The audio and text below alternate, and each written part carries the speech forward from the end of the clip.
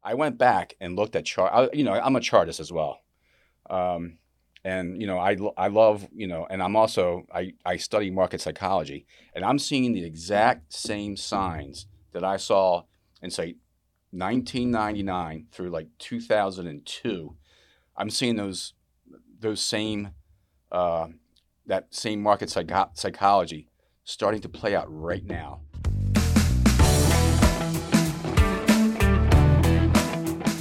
All right, what's up, everybody? Welcome to the Angel Research Podcast. We're here as usual today to discuss the market's hottest stock stories and investment opportunities. Today, we have a special guest with us, Mr. Brian Hicks, who is the founder and owner of Angel Publishing.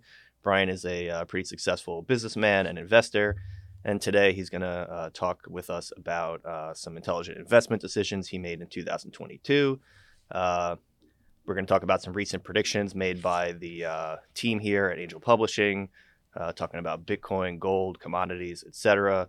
We're going to talk about Brian's market outlook in 2023, maybe some of his favorite investment opportunities, and we may even reveal some of the secrets to his success. Quick disclaimer, nothing that we say here today is personal financial advice.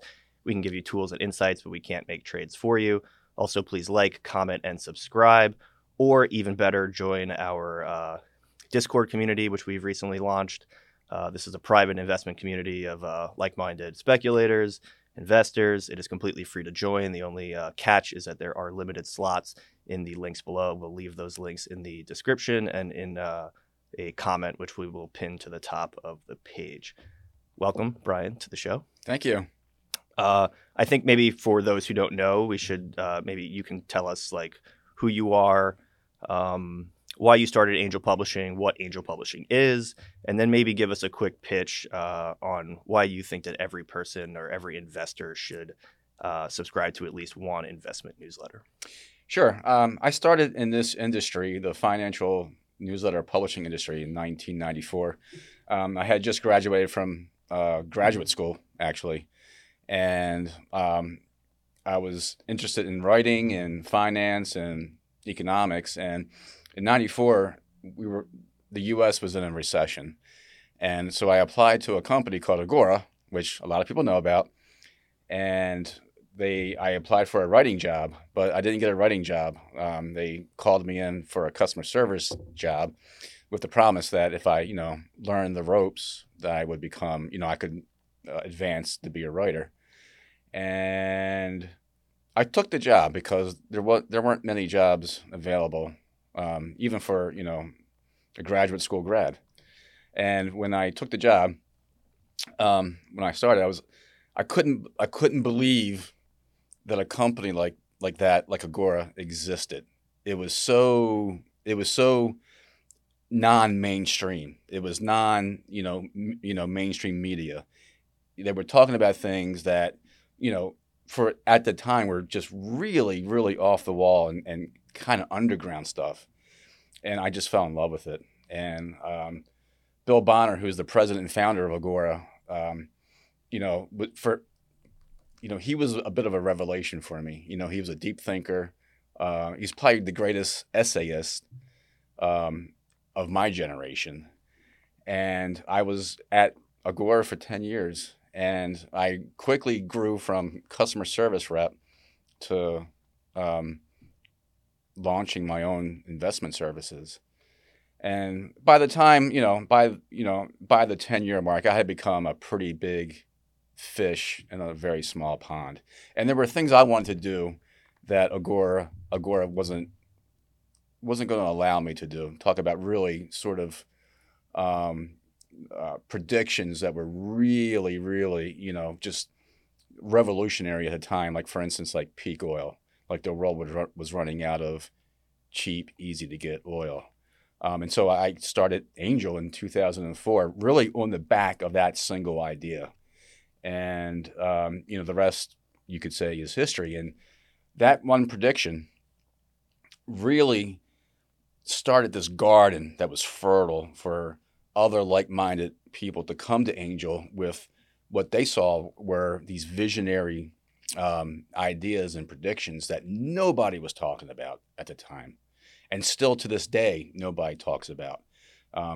if you look at our history, at our predictions, we were ahead of pretty much every major prediction in the last 20 years. And that's why I think people, if that's what you like, and if you're a like-minded person when it comes to, being ahead of the crowd, that's why you should read our stuff. All right, fair enough. Speaking of you being a little bit ahead of the curve, I want to kind of reverse a little bit, go back to the beginning of 2022. I know that you sold a lot of your stocks, pretty early in the year, and then you kind of started buying back in. I was hoping you could kind of walk us through your strategy at the time. What was going on in your head? What information were you basing some of your decisions on? Maybe you could say how some of those decisions played out for you. Sure. Well, it actually started in late 2021, actually. I was on a road trip with my family, and I have nephews that are in their early 20s. And during this road trip, they kept asking me questions about cryptocurrencies. And, they knew what they were talking about. But the fact that they were asking me all these questions about stuff that I didn't even know about. Yeah. I saw that as a bad sign that this maybe the cryptocurrency market was a bubble about to burst, and because there was so much speculation, so much speculative capital in cryptocurrencies, it was going to spread through other markets. Okay, and that's when I started warning people here. I was like, that's a bad sign. You were definitely vocal about it. Yeah, I was definitely vocal about it. And I started selling. And, lo and behold, that my prediction, it wasn't really a prediction. I just started telling people, hey, you might want to think twice about this.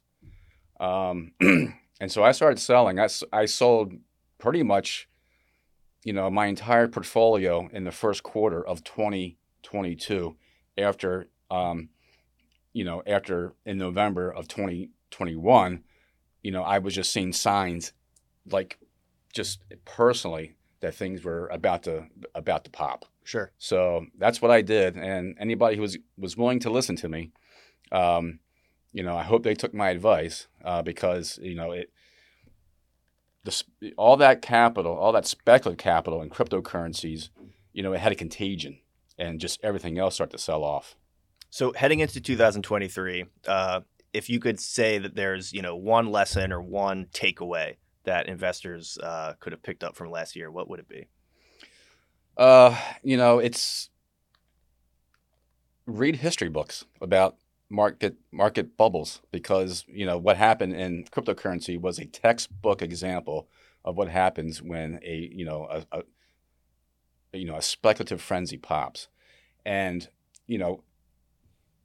I've been in this industry for, 30, almost 30 years now, and I was around for the .com bubble and bust. And I went back and looked at I'm a chartist as well. I love, and I study market psychology, and I'm seeing the exact same signs that I saw in, say, 1999 through like 2002. I'm seeing those same, that same market psychology starting to play out right now. So you feel like we're kind of in a very similar situation of a post-.com boom where stocks have sold off and there's a lot of good buying opportunities out there right now? There is, but there's a hangover effect. Okay, so, a lot of people don't know this, but, the tech, the NASDAQ was tech heavy. That's where all the speculation was in 98 through 2000, okay? The NASDAQ never got back to its 2000 level. It took it 15 years. Okay, so there was a huge hangover. Yeah. My opinion, there's going to be a huge hangover with cryptocurrency as well. It might not take 15 years, but it's going to take a while. And all that speculative capital that was in a .com bubble of 98 through 2000, that's going to go into other asset classes. Or it went into other asset classes like commodities and gold and silver. Same thing's going to happen with all that speculative capital that just left cryptocurrencies. It's going to go elsewhere now.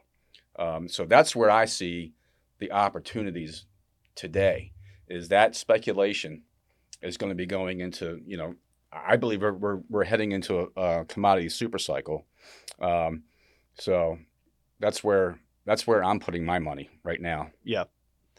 So I want to. You've been talking about some predictions that some people at Angel have been making. I kind of want to run down a list of like I told you so's that you kind of had, well, you were hitting me up with Sure. before we came in here. Um, I guess you mentioned Bitcoin. You mentioned a gold setup for a bull market. Luke Burgess calling the bottom. You mentioned that commodity super cycle, and then you mentioned expansion of energy infrastructure. Could you comment on any of those? Yeah, sure. If you go back and if you look at if you look at our podcast from November 10th, and we can play a clip for that, right, John? So until you see that, and I think we're seeing that right now, like some of these strong hands are not just folding their cards, but they're actually going bankrupt. So where's the bottom then? I think the bottom rate. I would say I think the bottom's happening right now. So buy? I would be a buyer. Yeah. We actually said that it was such a huge sell-off in cryptocurrencies that there was going to be, you could call it a dead cat bounce or just a rebound, and we actually said it was cryptocurrency was at a bottom. Pretty much going hard into the biggest risks I can find. I have obviously like a mainstream portfolio with low risk stuff in it, and I do have cash enough to live off for a while if the shit really hits the fan, but I'm taking the biggest risks ever. That's a sign of a bottom. That's a sign of a market bottom. The fact that he's taken the biggest risks of his life. Well, I'm taking the biggest risks because I think that we're nearing a bottom, or at least approaching it. And since then, as of yesterday, from November 10th to yesterday, Bitcoin's up 60%. I can't tell you what it's going to be a year from now. All I know is that was a no-brainer play. Mm-hmm. Another call we made, and this was our resource expert was Luke Burgess, and on November 9th, he published an article. I got it right here actually. Gold prices have bottomed out. Invest now. And that was November 9th of last year. And since then, gold is up 12%. Okay. That was another no-brainer because all that speculative capital that was being led out of Bitcoin or all cryptocurrencies was going to other hardcore assets like gold and silver. Yeah. Okay. So you see a bullish 2023 for commodities. Any gold, silver? Can I throw a dart at the board randomly, or are there any commodities that you think like specifically are going to crush it? Well, I think anything that has any sort of application Mm-hmm. to the current energy transition that we're going through. So, lithium, graphite, graphene, copper, all those commodities are, in my opinion, are in the beginning phases of a long bull market because I saw that exact same scenario play out 20 years ago. Yeah. And if you're trying to get exposure to those markets, are you just kind of like, are you trying to buy something that just like follows the price of the asset, or are you going for more speculative plays that are going to leverage the money, like miners and individual companies that are participating in these in those commodities? Well, I actually went back and I did some more historical research, and had you bought like Newmont Mining in 2000, that was up 400% in like 2 or 3 years. And same way with the junior miners. It was a broad-based bull market. Yeah. However, by say 2010, there were something like 600 uranium miners out in the market. Yeah. So you have to buy when people hate it, and sell it when people love it. Sure. It's just it's the age-old axiom. So everyone's jumping on the bandwagon, and you want to get in there before Totally, as yeah. early as possible. Right. Well, I mean, everybody was hating Bitcoin, late in late last year, and all these big firms were going out of business, and there was something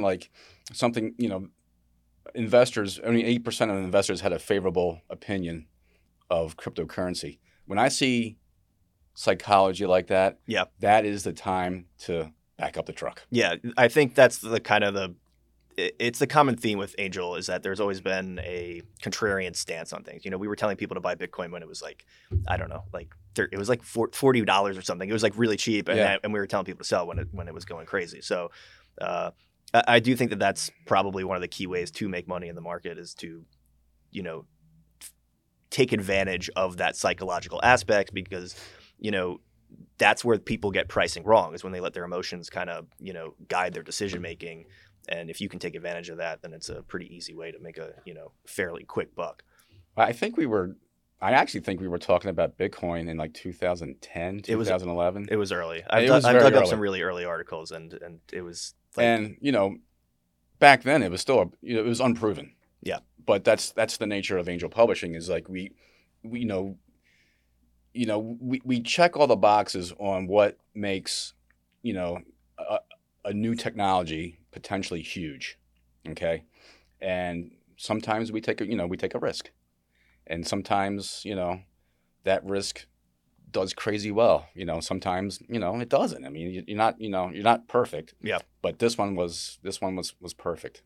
Okay, so we've already talked about some, you know, areas of the market that you like in 2023. Are there any kind of like red flags or dangerous sectors that you think that investors should stay away from?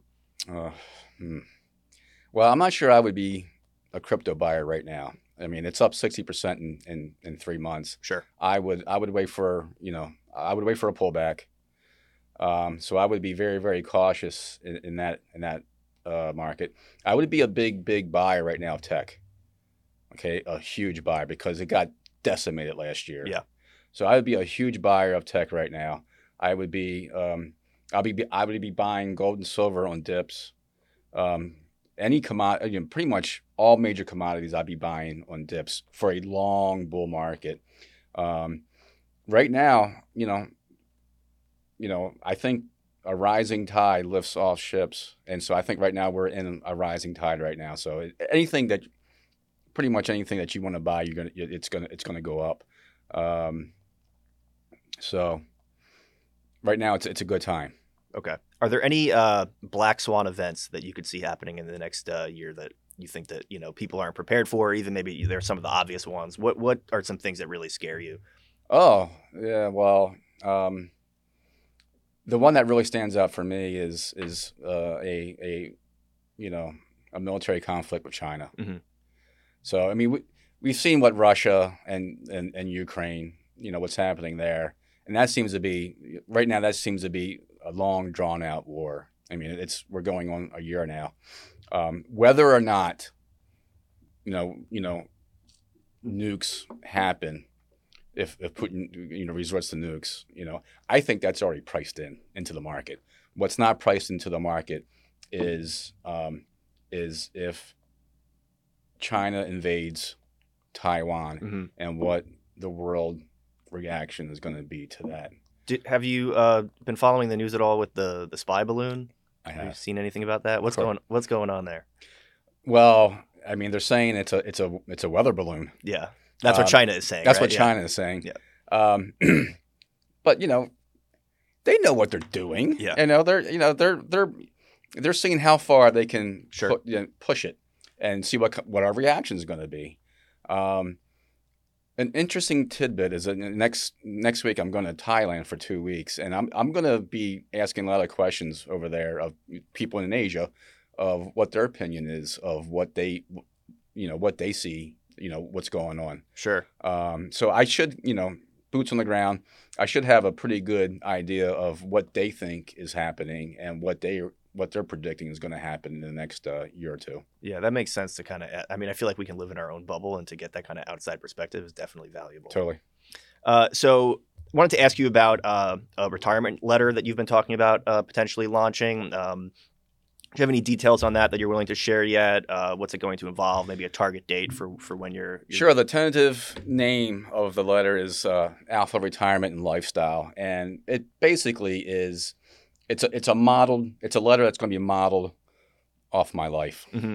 not just retirement investments, but also you know, as you know, I'm a workout freak, and I'm 54 years old, and I'm in the best shape of my life. Okay, and it's not that I have any sort of insight, like unique insight. I follow smart people. Okay, and I've condensed it all into this one program where it's mind, body, spirit, and especially for people my age who are really everybody I talk to my age, they're so interested in living a healthier lifestyle, and I want to make that happen, and not just health, but just philosophically, just living the good life, and it doesn't. The secret is it doesn't take that much. It just takes dedication and motivation. As you know, I'm a pickleball fanatic, and that's where I get my cardio. I hate running. Yeah. But when I play pickleball, if I play pickleball for 2 or 3 hours, I'm just drenched in sweat. So that's one of the keys is find something that you love doing so much that you don't even think that Yeah. you're actually exercising. So, and that, All right. I have a bunch of additional topics on here. AI, ChatGPT. You got any comments on that? well, in terms of the actual technology, we are at we're at the beginning phases of a revolution. I think so too. So, just as the internet disrupted so many industries, and Apple's iPhone disrupted so many industries, AI is gonna disrupt a lot, and we shouldn't be scared of it. Okay, we should actually embrace it because it's going to make our lives a lot better. It's going to enhance our lives, and even if you are scared, we'll just adapt to it. Okay, I grew up. When I was in high school, my the way I published papers was on a Brother typewriter. Okay, when the PC came out, you know, were people scared that all those jobs at typewriter factories were going to go away? Well, maybe, but 30 years later, we just adapted to it, and so we're going to adapt. We're gonna adapt to this. We're going to engage. We're going to use it to great effect, and the wealth that's going to be created by these companies is going to be phenomenal. Just the way internet and Apple's smartphone, the smartphone, the iPhone, wasn't just that in itself created other industries. Like how many people became millionaires by just developing apps like Instagram and Snap and all these. So that it's going to be huge. Yeah, so, well, I think people are always afraid of change. Sure they are. And obviously it's going to, I think AI is going to destroy a lot of jobs, but it's also going to create a lot of jobs as well.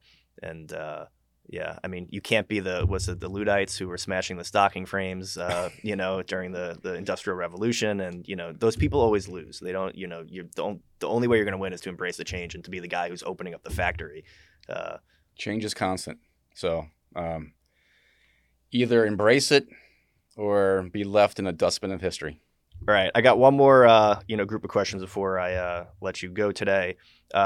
We've got a lot of economic data over the past week or two. We got some response from the Fed. We got the jobs report that crushed estimates today. What's your thoughts and opinions on all that? Well, I think we are. I think we're going into an economic expansion. I mean, we COVID and the lockdowns. I can't overestimate the economic damage that these lockdowns did to economies all around the world, especially in America. You look around here, and our office is in Baltimore City, and you walk around just a couple blocks, and you still see empty storefronts. Oh yeah, this neighborhood got decimated. So many neighborhoods. This neighborhood got decimated, and so many restaurants went out of business. And I'll never forgive these people for what they did. I won't. Okay, There was a lot of people who predicted what was going to happen, and they didn't listen. Yep. So I have an article that I wrote when I was still writing for Angel, and just like I was basically saying that the economic consequences of this are going to be absolutely massive, and I was demonized at the time, and got like completely blasted on by people on Twitter and whatever, like that you're like a bad person for considering what was going to happen, and we're finally seeing those effects, and they're coming into play. And it just feels like people, everyone who is pushing that agenda is just kind of like getting away with it scot-free. Like that's why you work for Angel, right? Yeah. I had a party. I had a Chinese New Year's party over the weekend, and we actually talked about this, and you could tell the people that were so pro-vax that all of a sudden, they're starting to like, man, what happened? Yeah. Like it didn't protect me. I got sick. So that's why, we're that one voice out in the wilderness that says, hey, maybe there's a different perspective.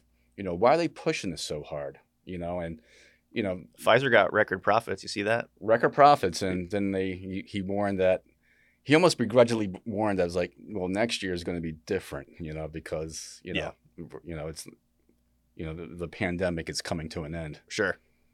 All right. Well, Brian, it's been good having you on. For everyone that's listening, please check out the links below, join the Discord, be part of the conversation, and let us know what you think. And like, comment, subscribe, all that good stuff. And we'll see you next time. Thank you.